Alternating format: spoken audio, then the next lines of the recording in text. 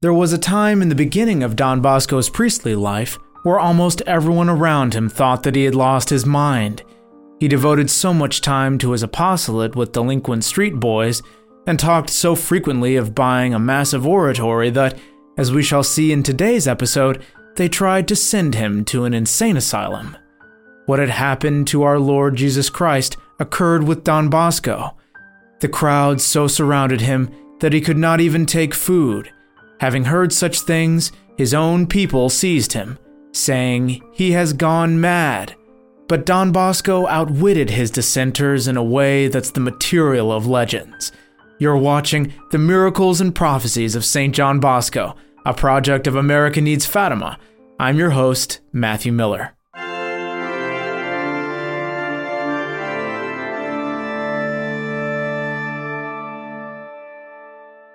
Gossip spread more and more in turn that Don Bosco, a most affectionate friend and spiritual father of so many poor youngsters, was going insane.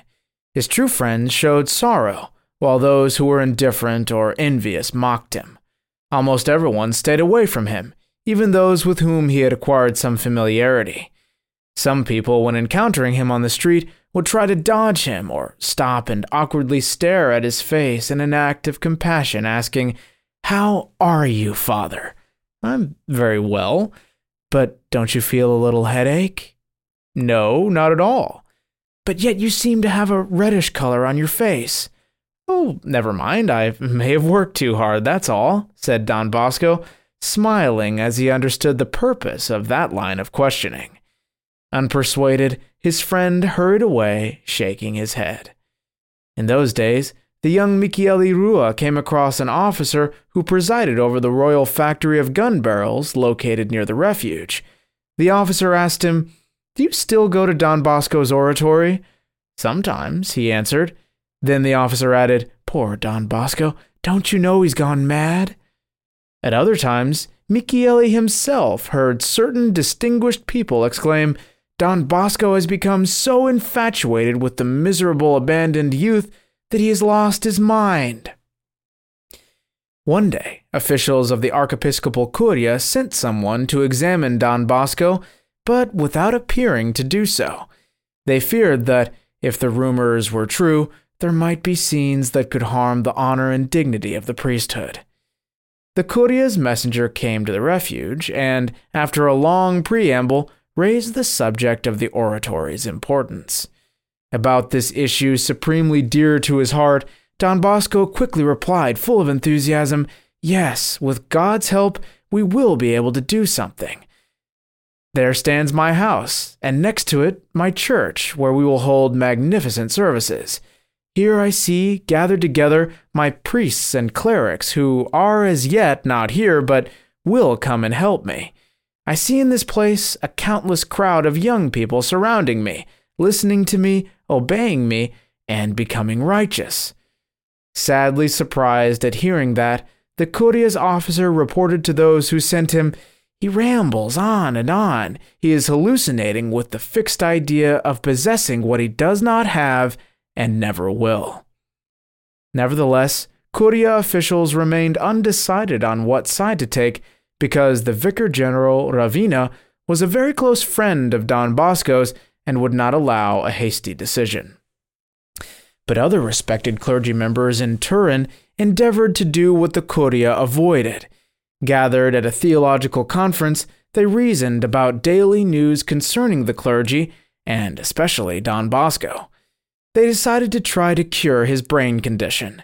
They said, "Don Bosco has fixations that will inevitably lead him to madness. His illness, which is still in its early stages, might be overcome with prompt treatment, and we may be in time to prevent a total misfortune. Let us, therefore, take him to the insane asylum. There, with due care and charity, science will suggest what one can do for him." They sent for the director of the hospital for the insane and obtained a place for poor Don Bosco. Two notable priests, theologian Vincenzo Ponzati, a parish priest of St. Augustine's, and an equally pious and learned member of the Turin clergy, were appointed to fetch him in a closed carriage and accompany him to the mental institution graciously. One day, the two messengers went to the refuge to fulfill their mandate. Entering Don Bosco's room, they said all the conventional pleasantries and introduced the subject of his beloved future oratory.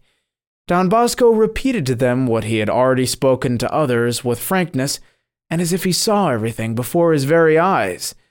The two messengers looked at each other and sighed with an air of compassion, as if saying, "It's true, he's crazy indeed." Don Bosco, analyzing the unexpected visit of those two conspicuous personages, their insistent questions, and that mysterious exclamation after his answer, realized that they believed he was mad. He laughed about it in his heart, and then calculated how things would turn out. His two visitors invited him to go out with them for a little walk. "Some fresh air will do you good, dear Don Bosco," Ponzati the theologian told him. "Come, we have a carriage waiting for us outside." Far brighter than the two gentlemen, Don Bosco quickly realized the trick they wanted to play on him. Without giving himself away, he accepted the invitation and went down with them to the carriage. Once there, a little too kindly, the two friends begged him to enter first. "No, no," replied Don Bosco, "that would be a lack of respect for your dignity. Please enter the carriage first." Unsuspecting, the two got in, convinced that Don Bosco would immediately follow. But he really did want precisely to breathe free air, for as soon as they were inside, he hastily closed the carriage door and said to the coachman, "Go quickly to the insane asylum, where they're expecting these two." The coachman lashed the horses and swiftly reached the insane hospital close to the refuge. Finding the gate wide open, he rushed in. The janitor immediately closed the gate, and the nurses, forewarned, surrounded the carriage and opened its doors. And the most beautiful part of the story is that the hospital servants had orders not to let the madman escape, but hold him at any cost. Unable to guess which of the two was the madman, they led both to an upper room. Their protests and arguments were to no avail, though the servants treated them kindly, as is customary with madmen. The two asked to see a doctor, but he wasn't in. They asked for a spiritual director, but were told he was having lunch. And then they too had to go to lunch in a predicament they had never found themselves in. Finally, after repeatedly begging, they called the spiritual director. Having ascertained the misunderstanding, he broke into hearty laughter and had them released. One can imagine how the clerics felt seeing themselves outsmarted by Don Bosco in such a manner. For a long time after, when the two encountered Don Bosco on the street, they would cross to the opposite side in shame. This episode made it clear that he was either not mad or was a newly minted madman, one that the Lord was using to accomplish his wondrous works. In St. Paul's words, God chose the foolish of the world to shame the wise, and God chose the weak of the world to shame the strong. Don Bosco continued on his way without losing his peace, not caring about the rumors and patiently waiting until his loving detractors were tired.